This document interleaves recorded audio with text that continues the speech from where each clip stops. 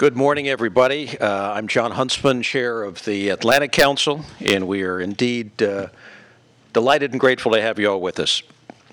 Thank you for being here today to discuss a topic that, as the former U.S. ambassador to China, is very near and dear to my heart, and that is China and its evolving global role. And we're delighted to be able to unveil the Adrienne Arsht Latin America Center's latest report titled, A Globalized Renminbi, Will It Reshape Latin America? Peter Schechter is here. We're grateful for his leadership, among many others on his team. Thanks enormously to our generous partners at HSBC, represented here today by their Chairman of Global Banking for the Americas and Atlantic Council board member, Jerry Matto. Jerry has become a great friend over the years, and I'm absolutely delighted that our interests lined up to allow for this kind of special partnership, Jerry. We thank you. But it's a partnership that goes far beyond today's discussion and a similar event in Mexico City next month. Over the next 2 years, with HSBC's generous support, we will look at a number of issues critical to the China-Latin America relationship, from investment to trade to energy issues, with report launches and events in Washington, New York, in China, and various Latin American countries. So stay tuned for more programming on this hugely important set of issues. Now, I'd also like to say a very warm welcome to the Executive Vice Chair of the Atlantic Council Board, Adrienne Arsht, who is with us in the audience today. Adrienne, thank you. Adrienne is in large part responsible for the vision of this organization and the work across a range of issues which have been so successful in recent years. She really is a remarkable driving force, and Adrienne, we thank you for so many good deeds that you do for this organization. Today's discussion is on a topic which requires global attention beyond just the financial world. So I'm delighted to be joined by a distinguished panel of experts to discuss the profound impact of renminbi's internationalization and the impact that it will have on emerging markets, particularly in Latin America. Our event comes at a critical moment, as just on Saturday, the Chinese renminbi became the 5th global currency to be accepted as an official reserve asset by the International Monetary Fund. This is a giant step forward for China, a telling moment in the country's emergence as a global economic powerhouse. Now, for countries in Latin America, such as Brazil and Argentina, that already have substantial trade and investment partnerships with China, this development could further improve bilateral cooperation. However, it's vital we also consider the broader ramifications the renminbi's internationalization will have on other Latin American economies, as well as its implications for our own domestic economy. Today's discussion will delve into the meat of these issues, providing further context to the report's findings and to China's highly complex relationship with Latin America. After I invite Jerry to say a few words, we'll have 2 separate panel discussions. The first one moderated by Sam Fleming of the Financial Times, and then by Jason Marzak, director of the Adrienne Arsht Center for Latin America Economic Growth Initiative. Please remember, today's conversation is on the record and is being live streamed online. I encourage all of you to tweet about the event using the hashtag RMB in LATAM, LATAM. Thank you all for joining us today, and it's with great honor that I now turn the stage over to Jerry Matto. Thank you all so very much.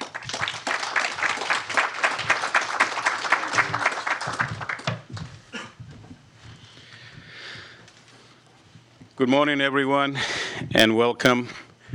Thank you, Governor Huntsman, for your kind remarks. It's such a pleasure to be working with you and the Atlantic Council on this important endeavor. Governor Huntsman, your remarks really encapsulate why now is such an important moment to host this event, just a couple of days after the renminbi has entered the international reserves. This is also auspicious timing for us to publicly launch our 2-year partnership with the Atlantic Council. an institution known for its vision, an institution with whom we share many core values. Without being redundant, during this two-year partnership, we will dive deeper into issues of trade, investment, energy, and security in the China-Latin American relationship, with events around the world. We had a very successful private roundtable in New York a few months ago on this topic, which also featured an impressive group of people. I would like to thank those participants as well for helping inform today's report. Finally, thank you to Douglas and Andre, as well as the team at the Atlantic Council for producing another high-quality publication. So, why focus on the China-Latin American relationship, and why now?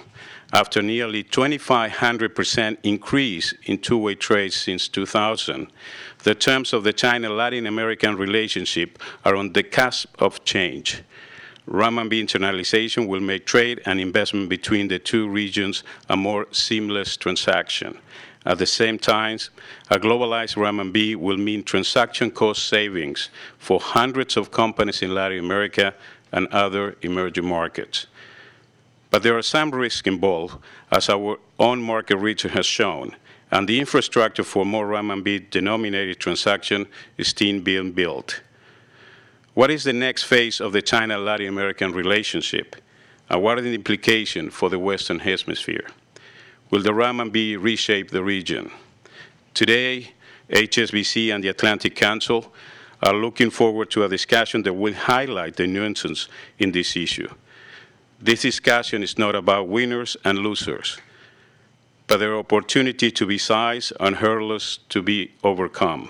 And we have an excellent lineup of experts ready to explain where China, Latin America, and the US will find those. With that, I will turn it over to our first panel. Thank you very much.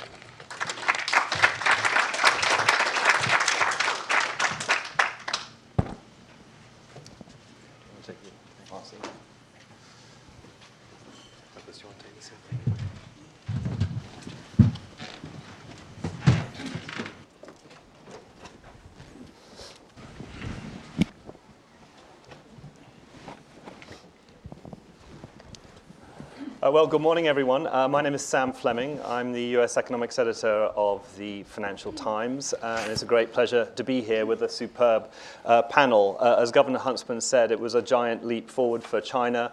Its inclusion in the SDR on Saturday, it's a historic moment in terms of currency and also economic development for China and the world, and so the ramifications are huge, and that's what we're here to discuss this morning. Let me introduce an excellent panel to talk about these issues. On my immediate left is Douglas Arner, who's from the Faculty of Law of Hong Kong University and a co-author of this morning's report on the implications for Latin America. On his left is Haywai Tang, who's an an assistant professor of international economics at Johns Hopkins, and also a visiting fellow at the Dallas Fed. And on the far left is Clyde Wardle from HSBC, who's an emerging markets strategist, foreign exchange strategist. Douglas, can I start with you? Let me talk a bit about the report. Obviously, huge ramifications from this internationalization. One of the arguments you make is that the ramifications go well beyond just the world of treasury and central banking. Perhaps you could spend a couple minutes just outlining why this is such an important theme for the US, for the global economy, the US economy and Chinese economy. Thanks, Sam, for that, and also thanks to the Council for being here, and to my co-author, Andre, who's in the front row there. I think one of the key points of both the report as well as the answer to your question is that China has reemerged as one of the world's major economies. And with that has come a major position in trade, in finance, and investment. And one aspect of that traditionally has been increasing use of the currency. And so as we look at China's increasing economic role in the world, it's also important to think about the increasing role of the currency, and in particular as the relationship between the major currencies like the dollar, the euro, and as the RMB emerges, the sort of challenges for global markets of the relationships between those currencies. Let me ask about the amount of use that the RMB is now getting in international transactions. It's fairly small still, in fact, very small. What are the key barriers to an increase in the use of the RMB? I think there are two sides of that. The first is that very much we're seeing, initially we saw very rapid growth, and certainly if we look at Asian currency usage, the RMB in the context of Asian transactions has become really very substantial.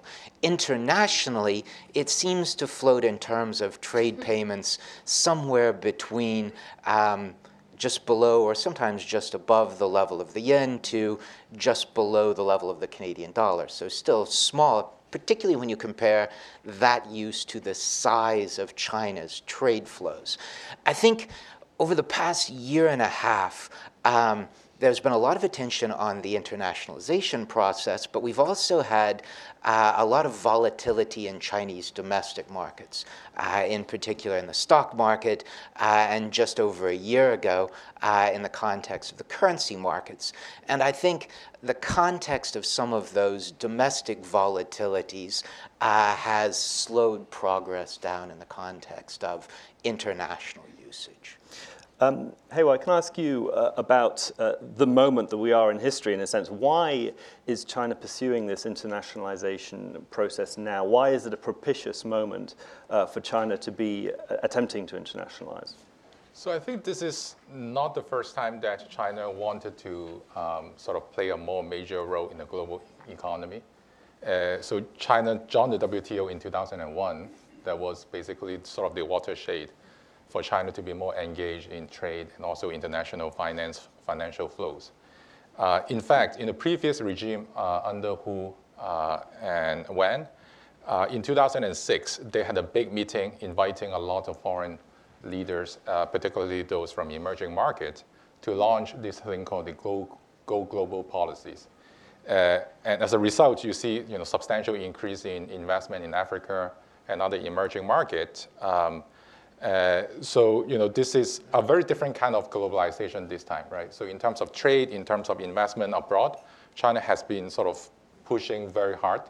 Part of the reason is because the opportunities for investment in the domestic economy have been largely gone, right? So how many high-speed railways you can build, how many freeways you can build connecting second-tier cities.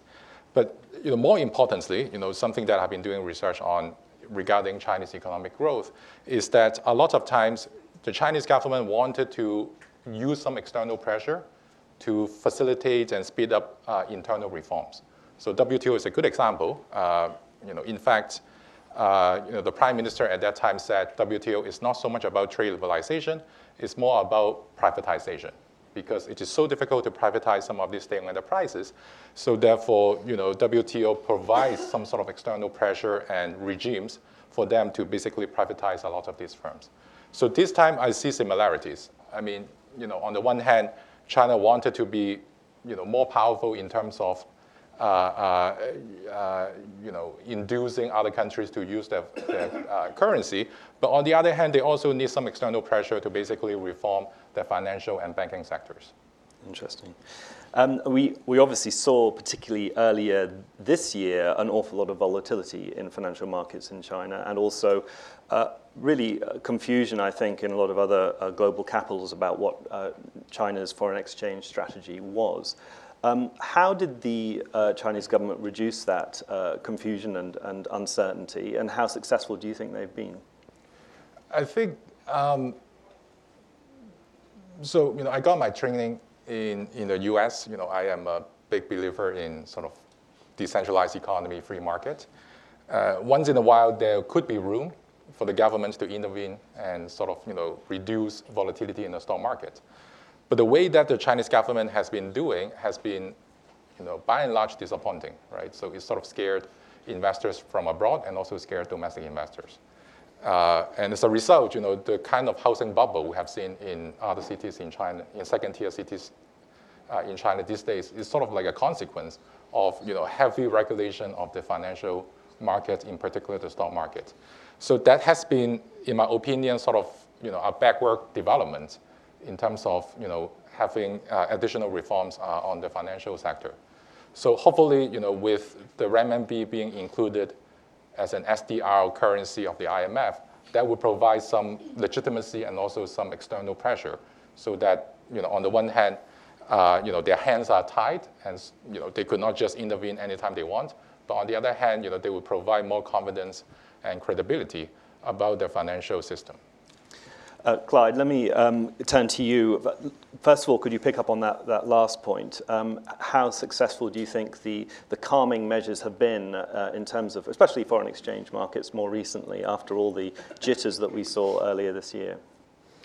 Well, I think, obviously, a year to 18 months ago, we were in a rather difficult situation. We had a lot of stresses in the global markets from anticipation of the Fed tightening. That was strengthening the dollar. And so a number of emerging market currencies were weakening at that time. And at the same time, you had some concerns about the trajectory of growth in China. Some were calling for a hard landing. And this led to, and preceding that, of course, China had begun to liberalize some elements of the capital account to allow for investment from China to move overseas. Of course, with the offshore renminbi, the CNH, and now in other centers as well as Hong Kong, there's an ability for foreign investors to speculate on the renminbi. It trades as a freely convertible currency offshore. And these factors were contributing to pressure, downward pressure on the currency. And what we've seen before, especially in the global financial crisis, when obviously we'd had less liberalization at that time, but we saw from the authorities in China that they tend to have a batten down the hatches approach to situations such as this. And I think what's important is to just focus on the long-term trajectory here of the reform and internationalization process. We believe that will definitely continue. We think that what we saw 18 months ago was more a blip in terms of, okay, let's calm things down. Try to remove the dislocation that we saw between the onshore currency and the offshore currency. And I think after the SDR inclusion, we're actually going to see an acceleration of reforms that make those two markets trade much more in line with each other. Let me ask about the implications for corporates specifically in this internationalization process. I mean, Douglas's report refers to the idea that transaction costs could be reduced. What kind of benefits are you currently seeing for your clients in terms of this process? Yeah, that's a great question, because we've seen over the last few years the ability for corporates, obviously, to transact in renminbi, where before they would tend to make all payments and receivables in dollars. But there are significant constraints with that process. You don't have control of the currency conversion. You're essentially leaving it to the supplier or the payer to manage those foreign exchange risks.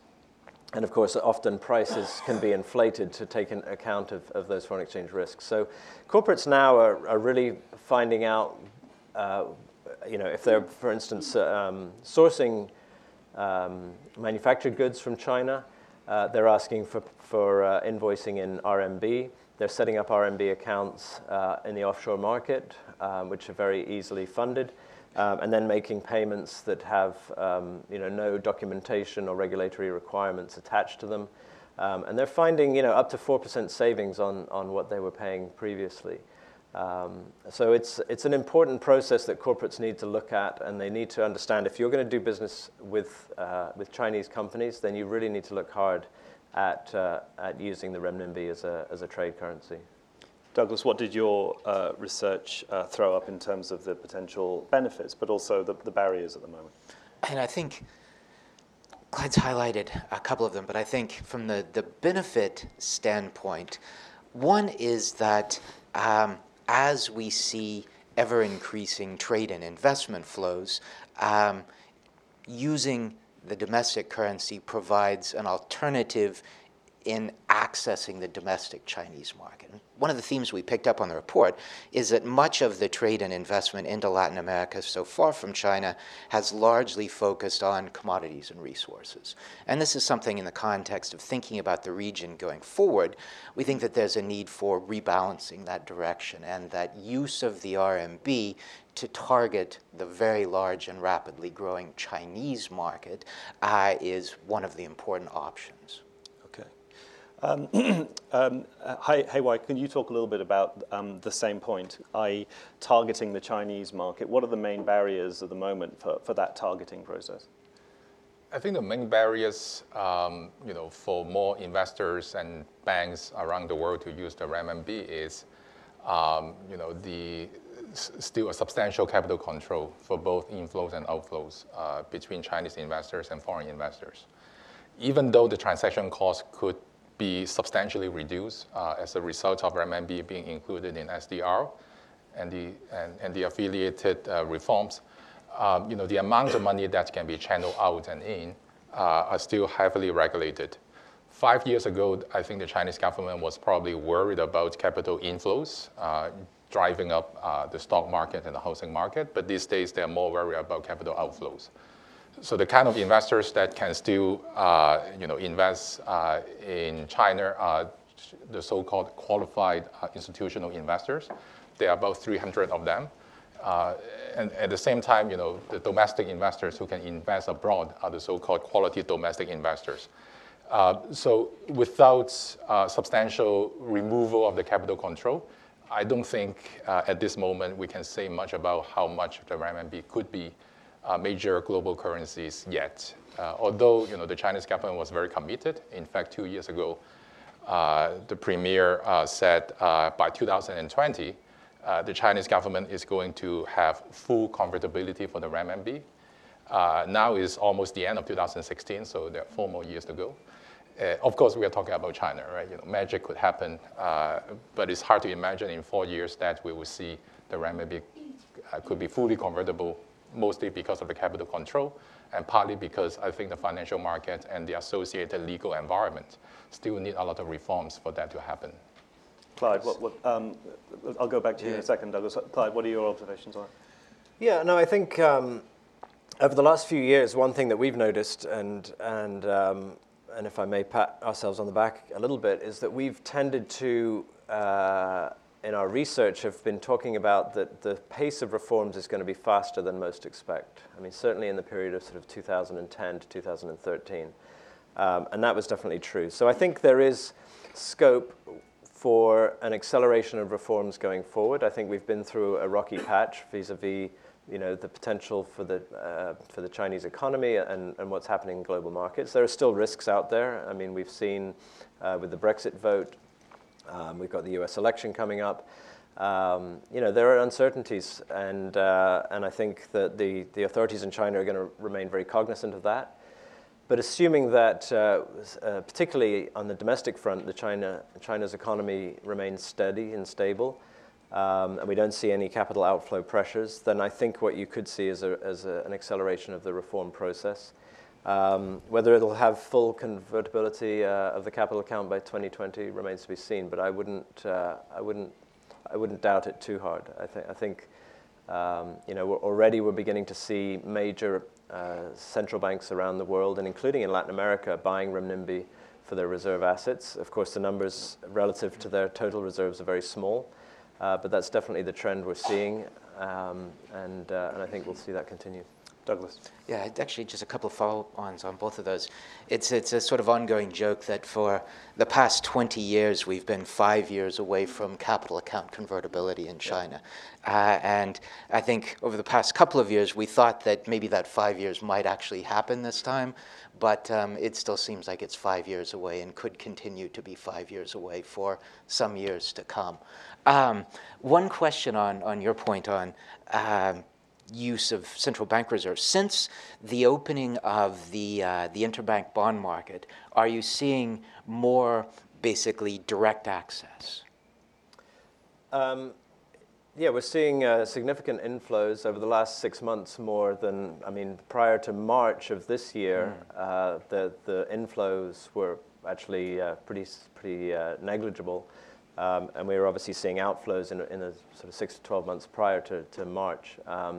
But yeah, over the last 6 months, we've seen a significant pickup in inflows from both institutional investors and also from central banks as well. And this takes us back to the trade point, because one of the reasons why central banks are going to be increasing their reserves is that given the trade flows, and if we see, as we are seeing, an increasing denomination of those trade flows in RMB, there's a necessity for central banks to manage those. And as a result, central banks around the world have a need to access assets, particularly in the domestic bond markets, to manage their own reserves, to manage flows as a result of trade and investment.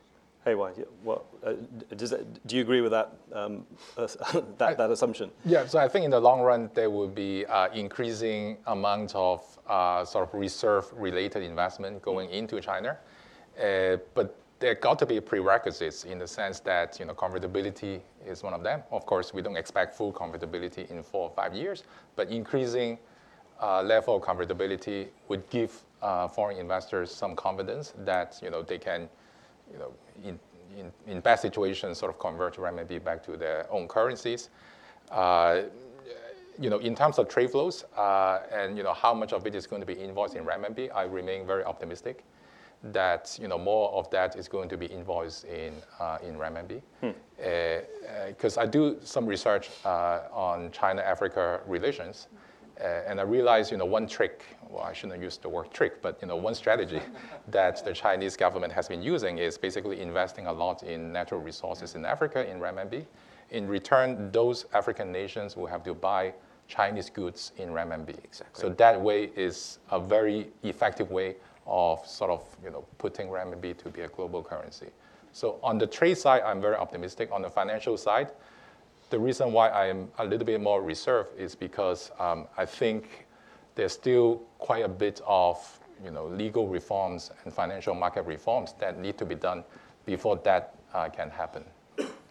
Morgan Stanley, I think, had a very optimistic estimates that in the long run, I think they have 10-year in mind, that there will be $1 trillion US dollars worth of renminbi flowing into China as a result of currency reserve purposes. Let me take a step back now and look at the bigger picture, and in particular the announcement or the landmark reached over the weekend with the SDR.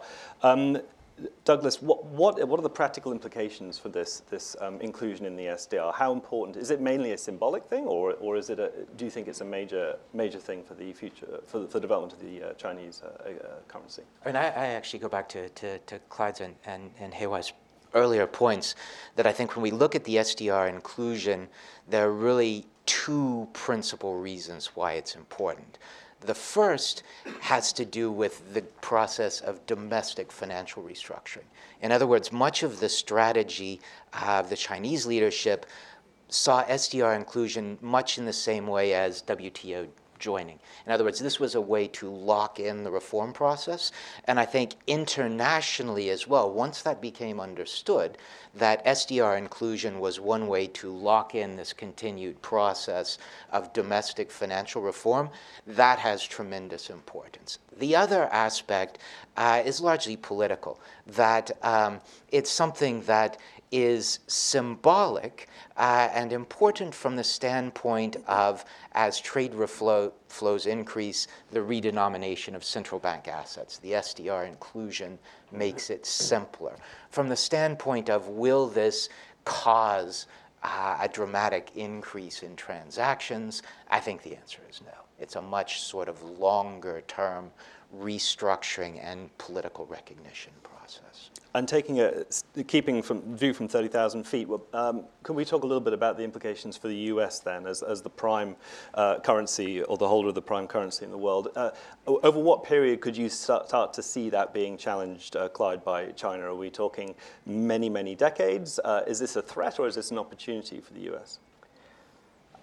I certainly don't think it's a threat. I mean, just in terms of currency flows, the BIS does a triennial every 3 years. They do a survey of the foreign exchange market, and the U.S. dollar is still by far the dominant currency that over 90% of foreign exchange transactions are with the dollar as one side of those currency transactions. So that's not going to change. The renminbi is a very small portion of that. But what is interesting in that survey, and we've seen over as long as I've been in the market and watching this survey, you've seen FX volumes going up every 3 years. And this is the first year that the total FX volumes actually fell versus 2013. What's interesting, though, is that the renminbi FX volumes are now up to the 8th largest of all currencies. Still a relatively small number compared to the total dollar transactions. But interestingly, that in a 3-year span when total FX volumes have fallen, renminbi volumes have actually risen. So I think that's reflective of what's happening and will continue to happen. Commodities are priced in dollars. I don't think that's going to change anytime soon. So I think Latin American commodity exporters may struggle to try to shift, or the Chinese certainly will struggle, I think, to try to shift that pricing into renminbi. So I don't think that's going to change. But I do think it's significant for Latin American exporters to look very seriously at being paid in RMB as opposed to dollars for those exports to China. In particular because Chinese current companies now are actually running into some roadblocks and hurdles themselves domestically to pay for their imports in US dollars. It's becoming increasingly easier for them to do that in RMB. And so I think they will be quite open to Latin American exporters to China approaching them and being paid in RMB. It'll be more convenient for both parties. And potentially see cost savings for the Latin American companies exporting to China. Hey, what are your thoughts on the same topic? What are the implications for the dollar and the U.S. More generally? So I think the way that I would analyze this is to separate denomination in currencies into those for trade flows and those for financial flows. So in terms of the denomination in renminbi for trade, as I said, I think there will be an increasing use of renminbi. Particularly within Asia. Trade is, such a complicated subject these days because of the development of global value chains and increasing regionalization. So there could be sort of network and multiplying effect, which will push the renminbi to be more useful in international trade. In terms of the denomination for financial transactions, I think renminbi is still sort of far away from the US dollar as being the major safety investment asset. As I said, because of incomplete convertibility and also the associated relatively inefficient financial system. But let's see, give China 10, 20 years, the gap will be reduced. But for now, I wouldn't be worried about the US dollar being displaced by any major currencies in the world as the major safety asset and as the major reserve currency. Douglas, but I'm going to ask you to just turn to that question, and then we'll open it up to questions. So if you have any questions, do raise your hand up. But Douglas, first of all, what are your thoughts on that? I think I would nuance that a little bit. And I think what we're very likely to see is in the near future that the RMB will emerge around the third slot. That in the context of Chinese economic size and relationship, you can expect that it will probably eclipse the yen in the near future. I don't really see... Near future meaning? Next year. Right. It almost did it this year. So this is something that is near term. Yep. So I think what we're looking at is 3 major currencies going forward. I don't see any likelihood in the medium term of the RMB eclipsing the dollar, but something in parallel to the euro makes a great deal of sense.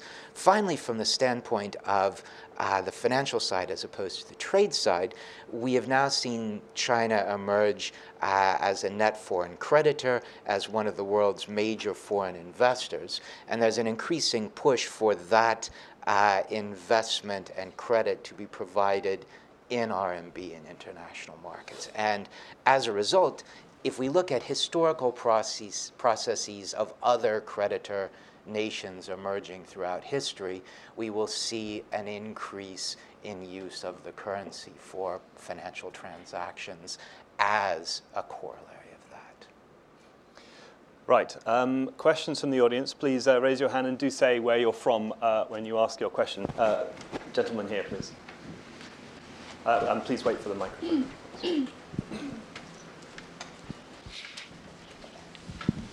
My name is Walter Jurasek. Yes, I have been in China. I observe life in China. I will ask you a simple question, actually, because there is a trade imbalance between all of the countries, between China and the rest of the world. Now, eventually, Chinese people will demand better standard of living, and the trade imbalance might collapse because Chinese will demand better life, better standard of living, etc., etc. So the protectionism from other countries, they will say no more Chinese product will be entering to our countries. The currency eventually will go down with the same situation because it's no way they can sustain. Because if other countries close the markets and the imbalance is so great, what will be the future of Chinese currency if this happened? Hey, Wang, can I ask you to take that one? So if I understand you correctly, so you are concerned about the fact that foreign consumers may not want as much Chinese goods to be exported to those countries, so therefore the demand for the renminbi will be reduced. Is that the conjecture? So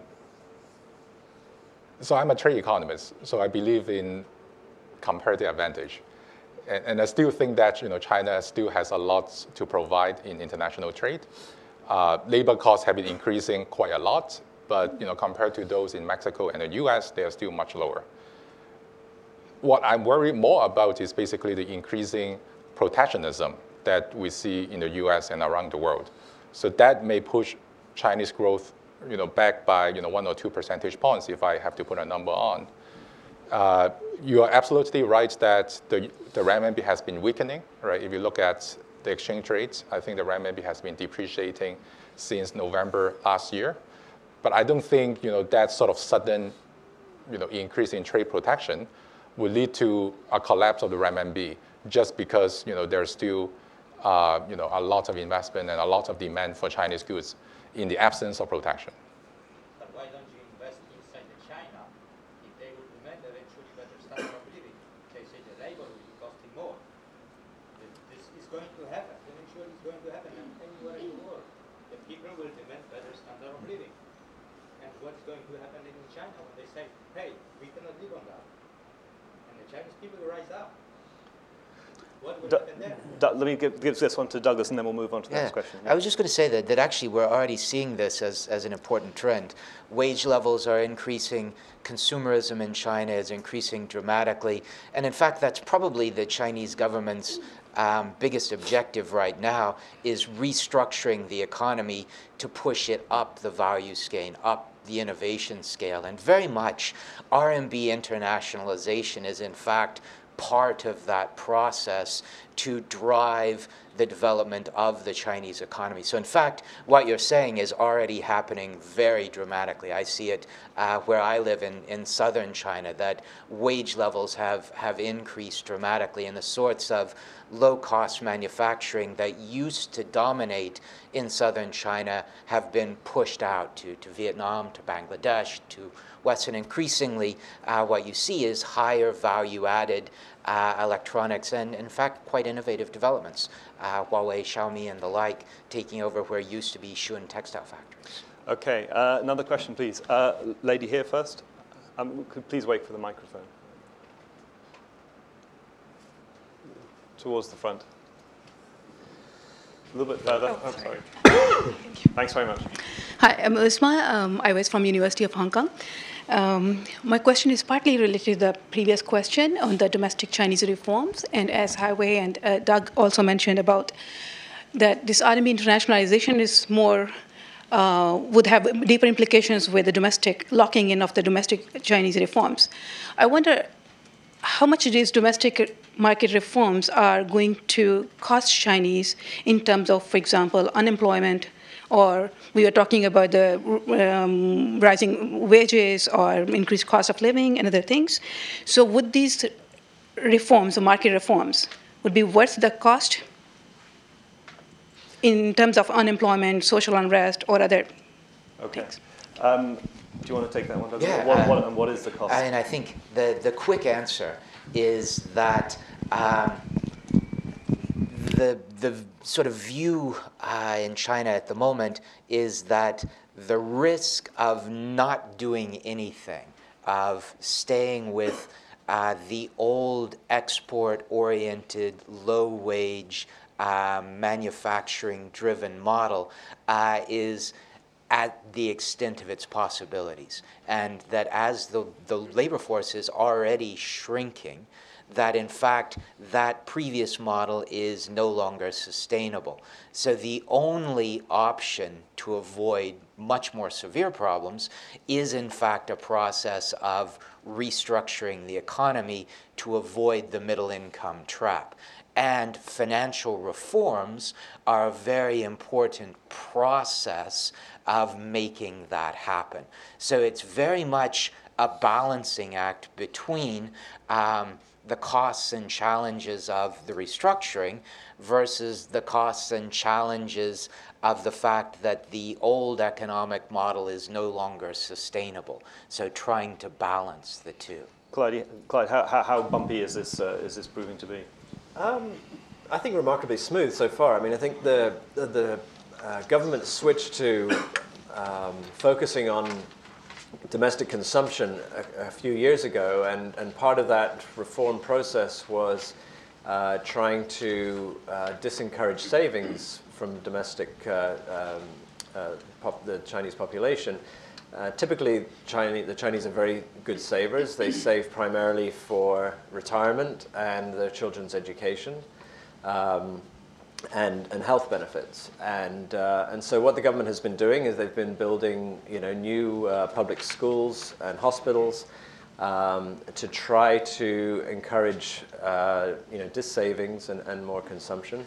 And in general, that has become a relatively successful policy to date. So, I think this trend will continue. I think the economy is evolving, and it's certainly moving away from the export-led economy. And I think as long as you don't see significant pressures in certain parts of the economy, especially the property sector, then I think that we can be relatively sanguine about the outlook.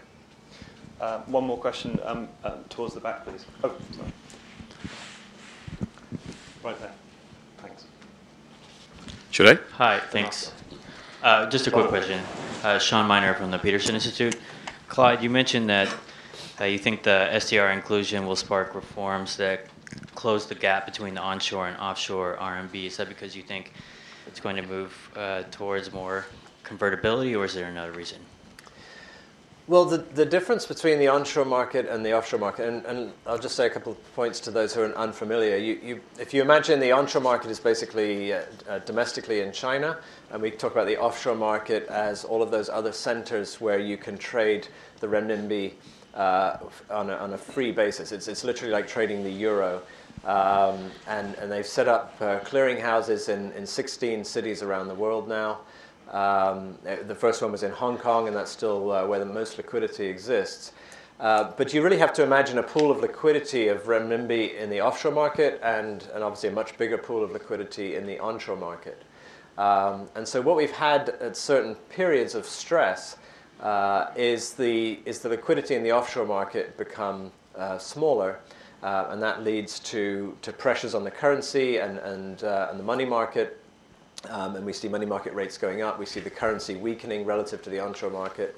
And certainly this has been a concern. And it's since 2010, when we really began to see the advent of the offshore market, there have been a couple of periods where you've seen a dislocation in terms of the rates between the onshore and the offshore market. In some cases, the offshore market, the renminbi, was trading more strongly, especially in the early months of this market, where there was extreme demand for renminbi assets. But more recently, over the last 12, 18 months, you've seen it go the other way with some stresses the other way. So I think the reforms are really going to focus on moving liquidity between those two centers and the ability for banks that have presences in both markets to pool that liquidity. And I think that will encourage the process of unifying the two rates on a longer term basis. Obviously, if we get to a period where there's full capital account convertibility, then there'll be no issue, and any differences between those markets will disappear. Well, it's as I said at the start, it's a huge historic moment, a historic week in terms of currency policies and economic policies around the world. A lot of this is going to be debated over the next few days because the IMF and World Bank are having their annual meetings, and this is very germane to those discussions. As I think you will have found from this excellent panel, it's an extremely complex process and has a very, very long way to go, the internationalization story. So for the time being, please join me in thanking the panel.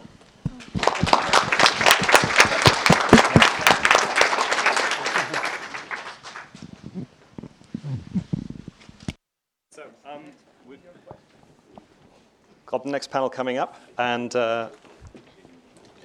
great. Well, thank you very much.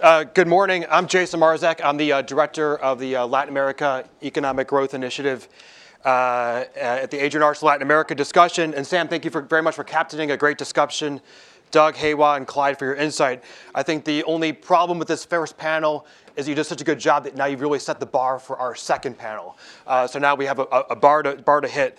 Before we start, I'd like to again congratulate Douglas and Andre here in the first row on an excellent report on a topic that I think, frankly, may be overlooked by some as just a technical development in the world, but really has the potential to reshape how business is done across emerging markets, including Latin America. And that's really no small statement, but frankly, it's true. The renminbi becoming an international reserve asset is not something to be overlooked. As our first panel said, it has a huge potential to bring changes, not just in the Chinese market and the pace of reforms, but really there are global implications. So we spent the last half hour looking at the ins and outs of China's currency policy, but we are the Adrian Arch Latin America Center. So the next panel is going to look at what this means for Latin America. And we have a dream team, I would say, a dream team of speakers my dream team of speakers at least, to look at that. And I'm going to sit down here. The first speaker, you have their full bios, their handout when you came in, but I'm going to briefly introduce them. To my left here is Barbara Kochler. Barbara is a senior investment policy officer in the Trade and Global Competitiveness Global Practice at the World Bank. In addition to that, she spent 8 years previously at the Peterson Institute for International Economics, where, among other things, Barbara, you published on a number of topics, but also Chinese foreign direct investment in Latin America. So this is a topic that's very familiar to Barbara. Next to Barbara is a person who is no stranger to Washington, somebody who commands respect around this town and globally, and that's Ambassador Luis Miguel Castilla, who I'm proud to say is a senior fellow now for the Adrian Arch Latin America Center. Ambassador Castilla was previously Peru's ambassador to Washington up until just a few months ago, and among his many other responsibilities in his life, he's also served as Peru's Minister of Economy and Finance under the administration of President Humala. So Miguel, now that you're out of government, we can ask you those difficult questions, right? To Miguel's left is Claudia Trevisan, who is the Washington correspondent of O Estado de Sao Paulo, a newspaper that's familiar to many, but for those who it isn't, it's one of Brazil's leading and most influential newspapers. Among Claudia's many foreign assignments, Claudia spent 6 years, right? 6 years living? 6 years in Beijing. 6 years. Claudia spent 6 years living in Beijing, but that's not her only claim to fame when it comes to China. You've written now 2 books on China, among, and I don't know how you find the free time being the correspondent submitting daily stories, but a lot of time living in China and writing about China. So I've asked the speakers, I've actually encouraged the speakers to disagree with each other. Because that's what makes a panel fun. So let's see if you all follow through on that. What we're going to do in the next half hour is we're going to look at the general picture, and then we'll look at risks, investment potential, and of course, although this is about China, Latin America, we are here in Washington, so we'll look at the U.S. implications of renminbi internationalization as it pertains to Latin America. So let's get started with you, Barbara. I'm going to throw the first question since you're at my left. You've done a lot of excellent work on Chinese FDI in Latin America. Do you see renminbi internationalization reshaping the investment picture across the region in the short to medium term? Or is this really, I mean, this is a tough question, but is this really, or are the real implications really still so much unknown that it won't be clear for years to come of what the real impact is? Well, thanks for such a narrow and specific no problem, question, no problem. Jason. It's a great I way to start off the appreciate panel. that. Keep it general. It is, and actually, you've given me the out to say, well, we really don't know. But I'm not going to let you get away with that. Do that. So I probably should stipulate that although on my bio you see that I work at the World Bank, my views do not represent those of the World Bank, any member countries, any of my dear colleagues or their brothers, sisters. I'm probably here more with my Georgetown professor hat. One of your many claims to fame. One of my many claims to fame. I think that's it's an interesting question, as you know, obviously, and the report mentions this, and congratulations on an excellent report. China's interactions in Latin America have really been sort of leading up to this. So in terms of renminbi internationalization, you already have 3 countries that have swap arrangements with China, and so there has been some activity in local currencies for the two. Explain what a swap agreement is quickly. The swap agreement, and I think the audience probably knows, but means that commercial transactions can be paid in the local currency. So if Brazil exports goods to China, those goods can be paid for in renminbi and vice versa. And that actually brings up an interesting point that Douglas Arner made on the previous panel, which was the hope that this would lead to some rebalancing of the economic relationship between China and Latin America. As has been mentioned many times, there's a massive trade imbalance between China and just about all of China's trading partners in Latin America. That's certainly a big deal. And so Latin America imports lots of Chinese goods, but hasn't been able to break into the Chinese market in terms of exports or in terms of investment. And we'll talk about investment in a little bit.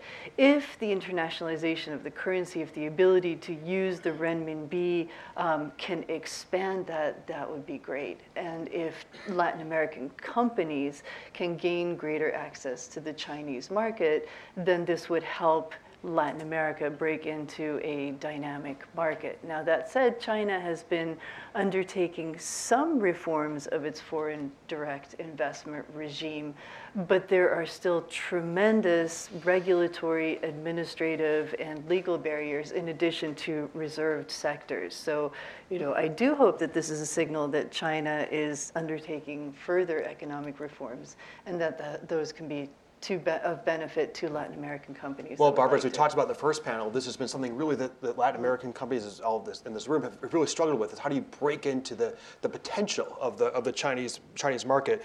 And Ambassador Castillo, or Miguel, as you prefer to be called. RMB use, international transactions, it provides a lot of opportunities, new opportunities for Latin American countries, from investment in China to attracting new investment from Chinese companies coming. All of this come against the backdrop of a boom in Chinese investment in the region. So I want to take you back to your days as finance minister.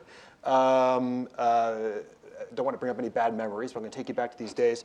What steps should finance ministries take to best seize on the opportunities this could bring? But also there are some risks, as we talked about in the first panel. So how do you also, from a finance ministry perspective, also mitigate some of those risks? Well, thank you, Jason, and let me also congratulate the authors for a very insightful report. Actually, when we talk about Latin America here, I want to be clear, because here we have to do the distinction. One thing is the reality of cash-starved countries that needed to build their reserves. I won't mention the country, but that you will know that went into a swap agreement. And the other thing is of a very sophisticated country that would like to give options to its investors and having a quota in the qualified institutional investor scheme. namely 2 countries in the Southern Cone. And so there's different, I think, motivations for countries. I think the opportunities, trade-wise, I think commodities will still remain a driving factor for many South American countries, in spite of what's being told. And actually, I think for the non-commodity, which would perhaps fit better in terms of RMB denomination, I think there's still a lot of, in the same line as Barbara mentioned, a lot of restrictions to enter the Chinese market. One talks about tariffs, but if one looks at, for instance, the subsidies and the VAT that the Chinese charge for the imports that come from, for different agricultural products, they're huge, over 50%. So it is very difficult to access the Chinese market for non-standard commodity products coming from anywhere in the world. Here I'm talking about Latin America. So I would be less bullish in terms of this huge opportunity there is. I see it more as an opportunity in terms of locking in reforms, in terms of trying to liberalize its capital account, deepen its financial market. I see that as the main, objective of this process of SDR inclusion, of this RMB inclusion among the SDRs. But I wouldn't really be, too over optimistic in terms of this is the new, way for trade to be denominated in RMB or finance.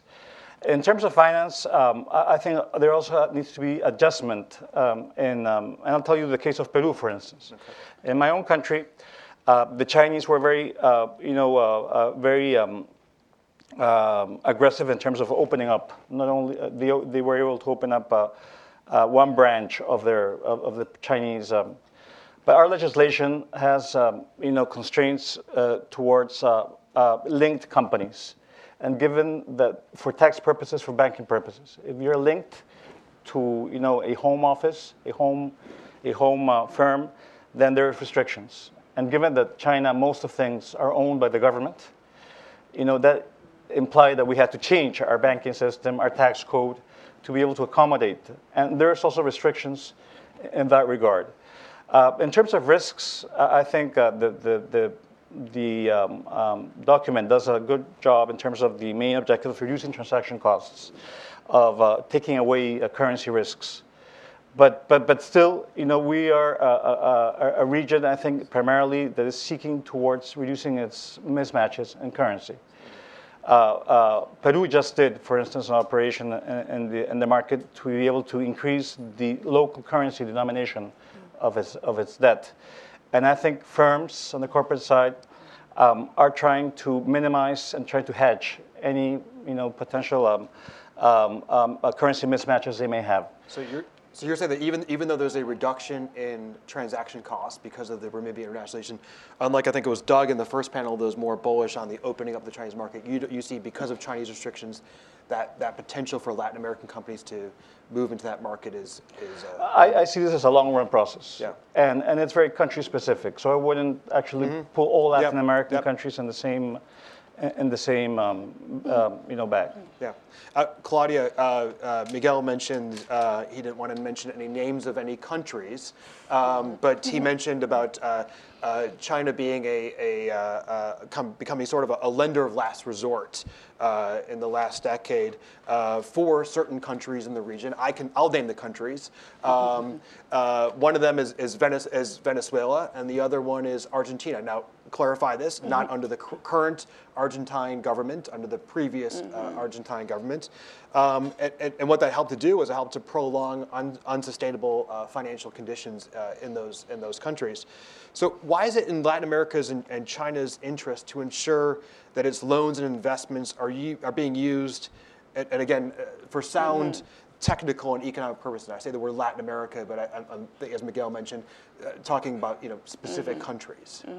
Well, I think the main obvious reason is to try to guarantee that these resources are used in the most efficient way possible, and they are used in projects that make sense from an economic point of view, and does not perpetuate a development model that is unsustainable. And what I think that is clear in the case of Venezuela. Since 2005, China gave 60 billion US dollars in loans to Venezuela. And there is no indication that the oil production in Venezuela is more efficient today than it was 10 years ago. At the contrary, there is a reduction in oil production, and the economic situation in the country is unprecedented. And from the Chinese side, I think there is the evident risk of not being repaid from the loan. And I think one could also agree that there is a risk of a political backlash in the situation where you have a change in the government after being associated so strongly with the previous government. But I think if we look at the example of Argentina, I think this expectation might be wrong. Mauricio Macri assumed office last year, and initially there was suspicion in the new government towards China that China was increased a lot its influence in Argentina under the Kirchner government, but the suspicion quickly vanished. Mauricio Macri has already had 2 meetings with President Xi Jinping this year, and China has announced in the first semester of this year investments of $25 billion in Argentina. So I think there is a gravitational pull on the Chinese capacity to export capital that overcomes any potential political backlash. And of course, from China's perspective, the Chinese want to invest in sound policies in which the investment is going to be able to pay, which they're going to be able to pay back their investment too, right? Yeah, which is obviously a concern. I think for sure, and I think from what I hear and talk with people, I think the experience of Venezuela had a learning effect from the Chinese side to be more cautious in their decisions there to lend money and to be more concerned with the economic and returns of these investments in the long run. That's great. Thanks, Claudia. Miguel, I just want to turn back to you. So let's look at there's obviously some cautionary winds around internationalization of the renminbi, and in this report, which I think should be on everyone's chair, and I highly encourage you to read it. It's a fantastic report, although I'm a little bit biased. But in this report, we know the dual dynamic that increased investment can be a win for countries, but there's also a cautionary note of how an increase in renminbi use could lead to greater fears of overdependence on China, Chinese trade, Chinese investment, Chinese finance. So, Miguel, from your perspective, what steps should be taken? I'd love for the other panelists to jump in on this as well after you, but what steps should be taken to ensure that the potential increased use of renminbi, that renminbi brings in investment to necessary sectors in Latin America, doesn't result in an overdependence on China, or is that too far-fetched? Do you not see that? No, I think that's too far-fetched. I think still, our dominant investors are countries that, the European Union, the US, are the dominant investors in the countries. And I don't think you can really extrapolate. I would say that could play more towards the Africa-Chinese relationship than the Latin America, relationship with China. And just to give you an example, beyond commodities, and actually we were just discussing with Claudia before coming here, the first official visit of Peru's new president was to China, and actually to actually signal, his intention to deepen, the links and to attract investment, not to, ask for loans, which is a different, important point made. But we were talking about this bio-oceanic train that would join, Brazil with Peru towards China. And actually, a huge train that was announced when the Prime Minister of China came to the region a year ago.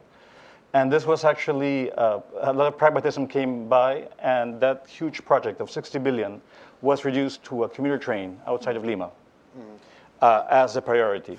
So I think this, over-dependence, theory doesn't really apply. We still do have huge necessities of investment, of FDI, which is receding in many countries.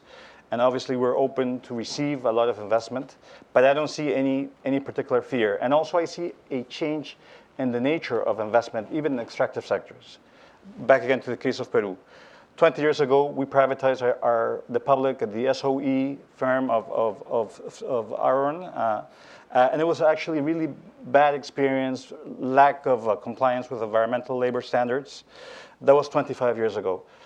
Nowadays, we have huge Chinese companies coming in that meet high standards. They actually stock in the Hong Kong and London market, capital market. So very sophisticated, run under high standards. And there's been a change, I think, in also the composition and the type of investors we're seeing from China coming into the region. Barbara, on that point, do you see now? As Miguel mentions, there's been this change in the composition of investors, more sophisticated investors, more sophisticated projects.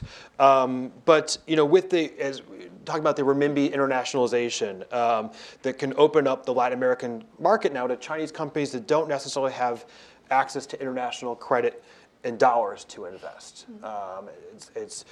Previously, companies were constrained by that. You had to always be able to invest and have that access to dollar credit.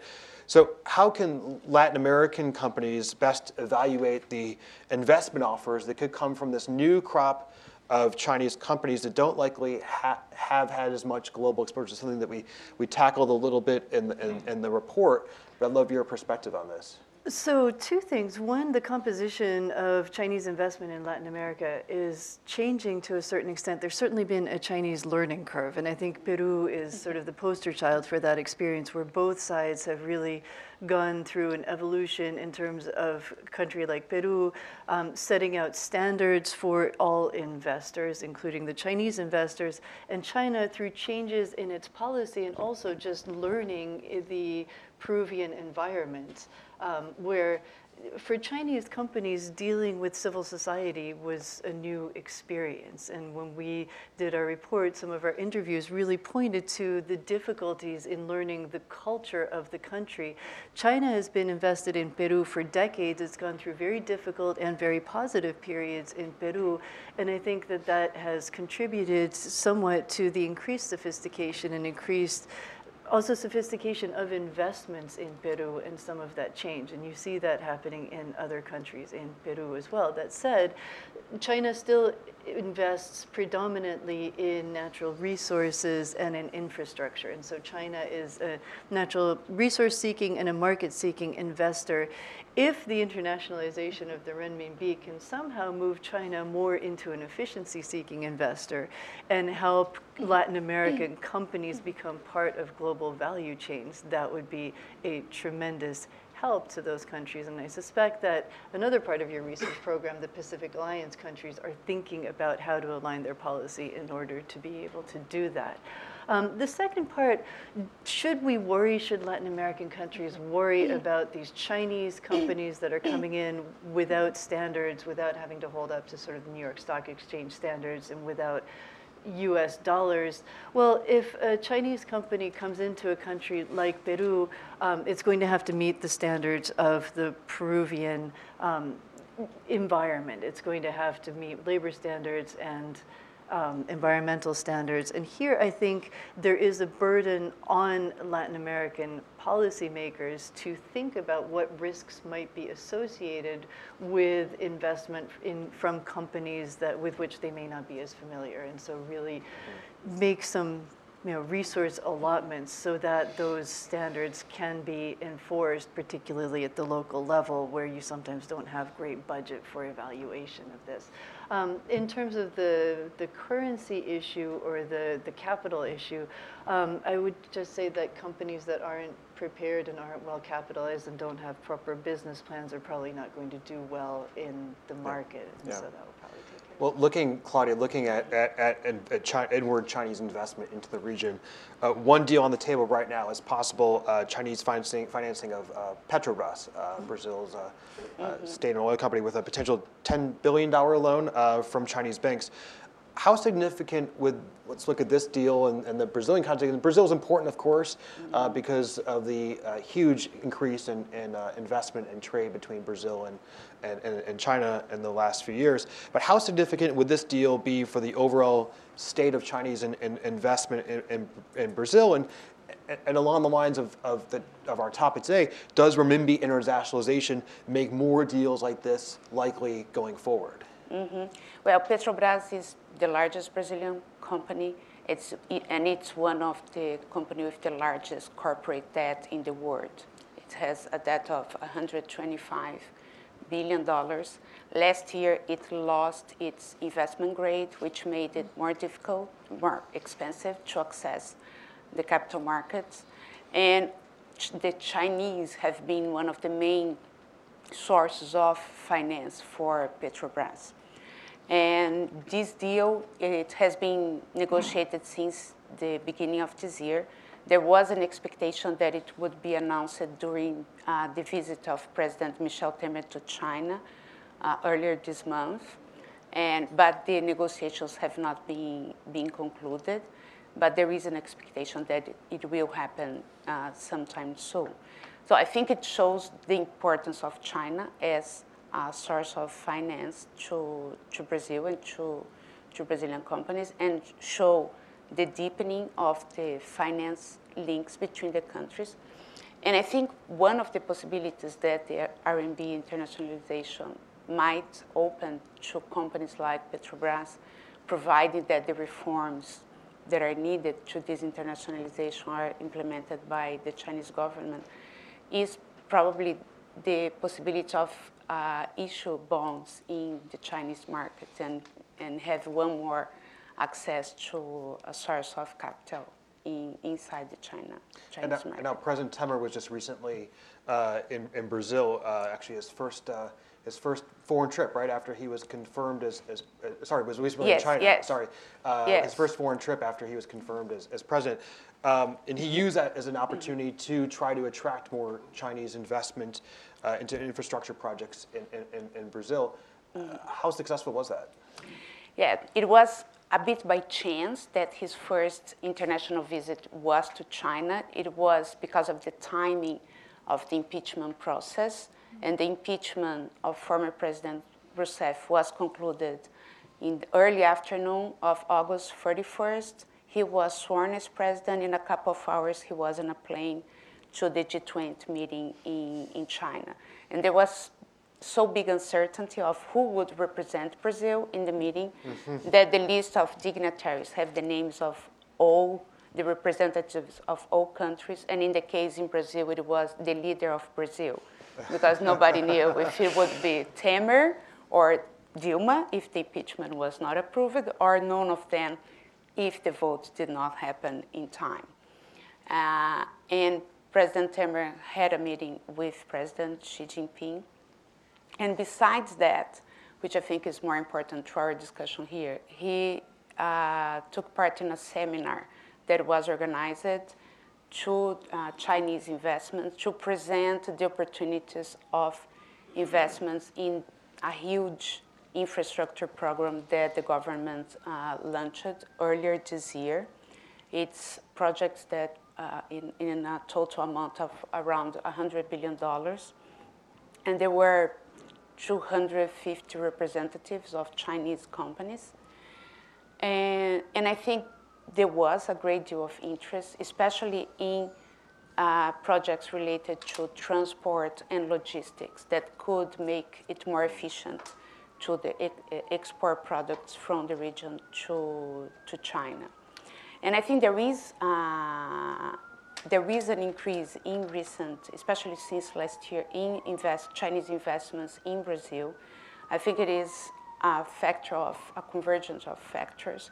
The need of Chinese companies to invest abroad, the devaluation of the Brazilian currency that made it cheaper to invest in Brazil, and also something that we might see the effect more in the future, the huge investigation of a corruption scandal in Brazil that affected many of the large Brazilian companies that used to take part on infrastructure projects. That's great. I want to have one last round of questioning just quickly on the U.S. implications. We obviously are here in Washington, so we would be remiss if we didn't talk about the U.S. implications. But then we want to spend the last few minutes to open up to questions from the audience. So start thinking about your questions. I know there was one in the first row here from the last panel, so if there still is that question, we can take that first. But U.S. implications. Miguel, you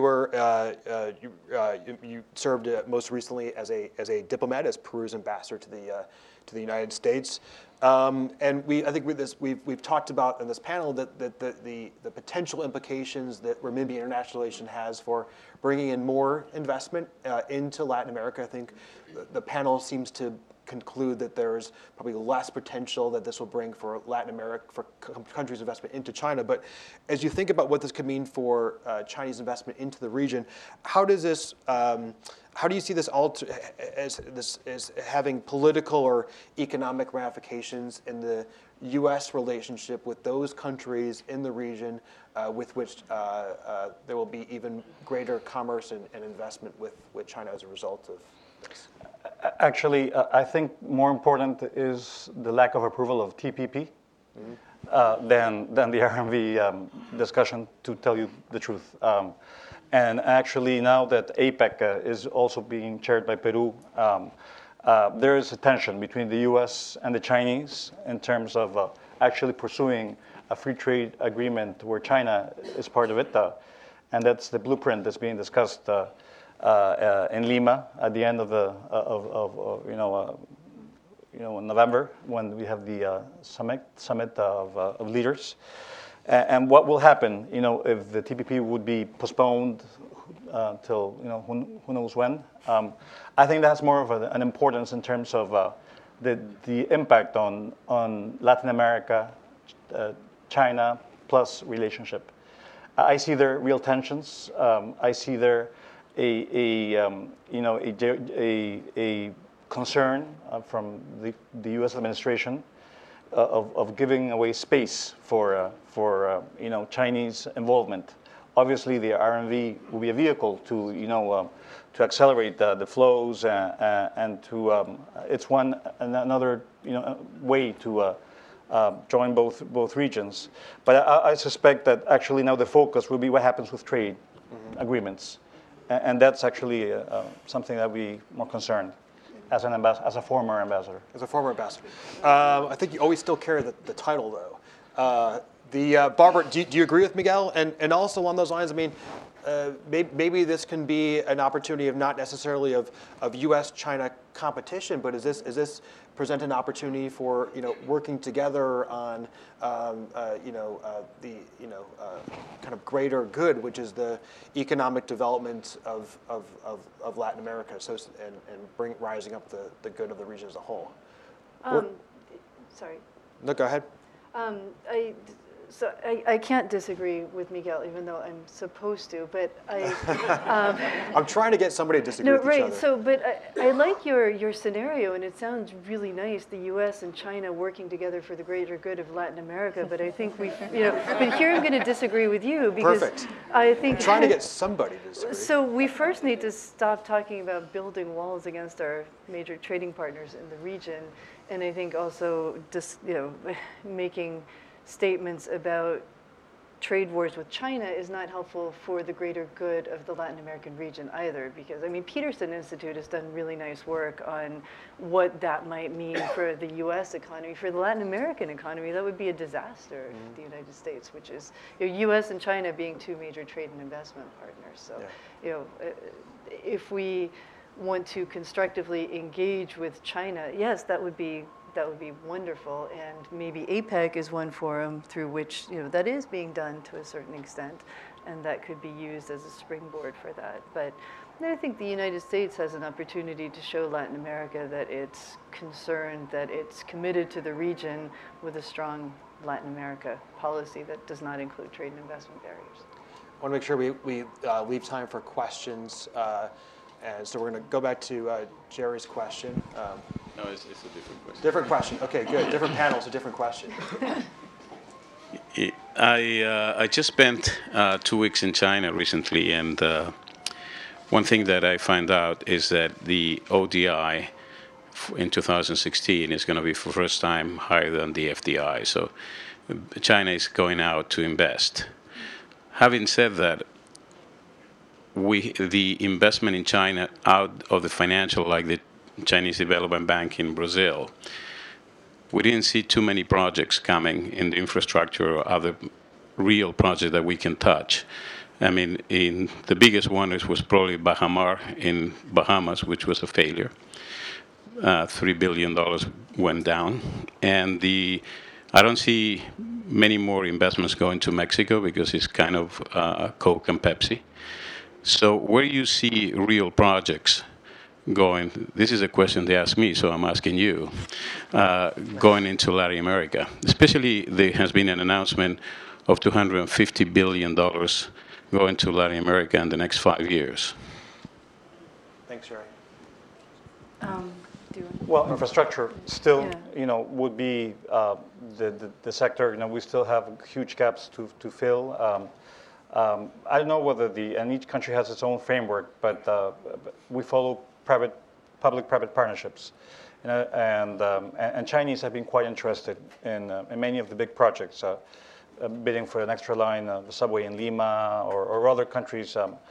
But there's also this pragmatic view, huge train, 60 billion, joining Brazil and Peru. Now it is a commuter train in Lima. So there's also some realism into many projects. But I would say infrastructure, energy is still a very, very important sector towards the future. Barbara, you want to add something? I think that just shows how difficult infrastructure projects are. I think everybody was expecting that with this new infrastructure bank, things would go much more quickly, and I think now reality is set in and expectations are being ratcheted down, and hopefully pragmatism will prevail. Perhaps the goodwill and availability of funds will stimulate some countries to make things a little bit easier in those aspects, but there's still a pretty good potential. I think Brazil being a big potential market, but this last year hasn't been really easy for Brazil and for big infrastructure projects in Brazil either. So I would say with time, take a medium to longer term view rather than a short term excitement, fireworks view, which I think everybody was hoping for. I think that is an area in which there can be, not to be negative on U.S.-China cooperation, but where U.S. and China could help increase welfare. But no, I think the case of Brazil is also infrastructure, and I think there is an effort with this government to rebuild the regulatory in which environment in which these projects are done. There is a decision also to do public-private partnership. And I think one area that will probably be also attractive is the oil and gas. There is today, Brazilian Congress is voting a change in the rules to exploration of the pre-salt reserves. And they will eliminate the necessity of Petrobras having 40% participation in each project, which will make it more attractive to foreign companies. It's a huge development, actually something that we at the our center had a report on that in July about the potential of Brazil's oil and gas market, and specifically that is really helping to propel it. We have time for one last question. We can maybe take you, I saw your hand, sorry, I had the fifth row first. Just say your name and organization. Hello, Benjamin Kreutzfeldt, Johns Hopkins University. I would be very interested to know whether you feel that the SDR position of RMB in Latin America can increase scrutiny or maybe ease transactions, ease looking at transactions between China and Latin America, because they're both very cash-based. I'm encouraged on the one hand, having taught in Colombia, that generally young entrepreneurs don't even know what the RMB is. but there will be possibilities of easing trade, easing transactions, and I wonder whether this will enable greater scrutiny. We focus very much on the high-end big investments, but whether there will be possibilities of easing trade flow, and scrutiny of trade flows between China and Latin America. Thanks for that. Thanks for that question, Miguel, Barbara. Barbara. I would say, so I think that's what Jason is hoping in his question, cautioning against these investments that may not be as transparent as we would like. I think that trends are going in that direction already. The internationalization of the renminbi won't be a silver bullet for that, but will certainly help increase the increase visibility. I suspect that this panel is an indication that people are paying more attention to this. And I suspect that that also depends on how much Latin American companies and governments use the renminbi. So I suspect that people like yourself paying attention to this and writing papers and so will probably help increase the knowledge among young entrepreneurs that the renminbi exists, that this may become an option. And as they become able to take advantage of that, potentially that will bring. Well, Barbara, I think that's a great way to end our discussion, is to give homework to the audience to help us on the follow-up. I'd like to also end, before everyone gets up, I'd like to end by thanking, along with Peter here, we want to thank Maria Fernanda Perez, who's standing in the back, who's been working tirelessly to make this event and this report happen, along with Ivy Yang and our whole team at the Art Center. I'd like to thank Adrian, our founder, for being here today, and also, of course, Jerry and the whole team, Martin and Jim and everyone over HSBC for their sponsorship of this, not only this report, but this whole initiative. This really allows us to do what I think is oftentimes not done, whether in Washington or beyond, which is looking at the details of the Chinese relationship with markets like Latin America, and realizing that there is no black or white answer. The answer always lies somewhere in the gray. Thank you very much to all our panelists, and to Douglas Arner and Andre Suarez for an excellent report, which if you haven't read, it's right here.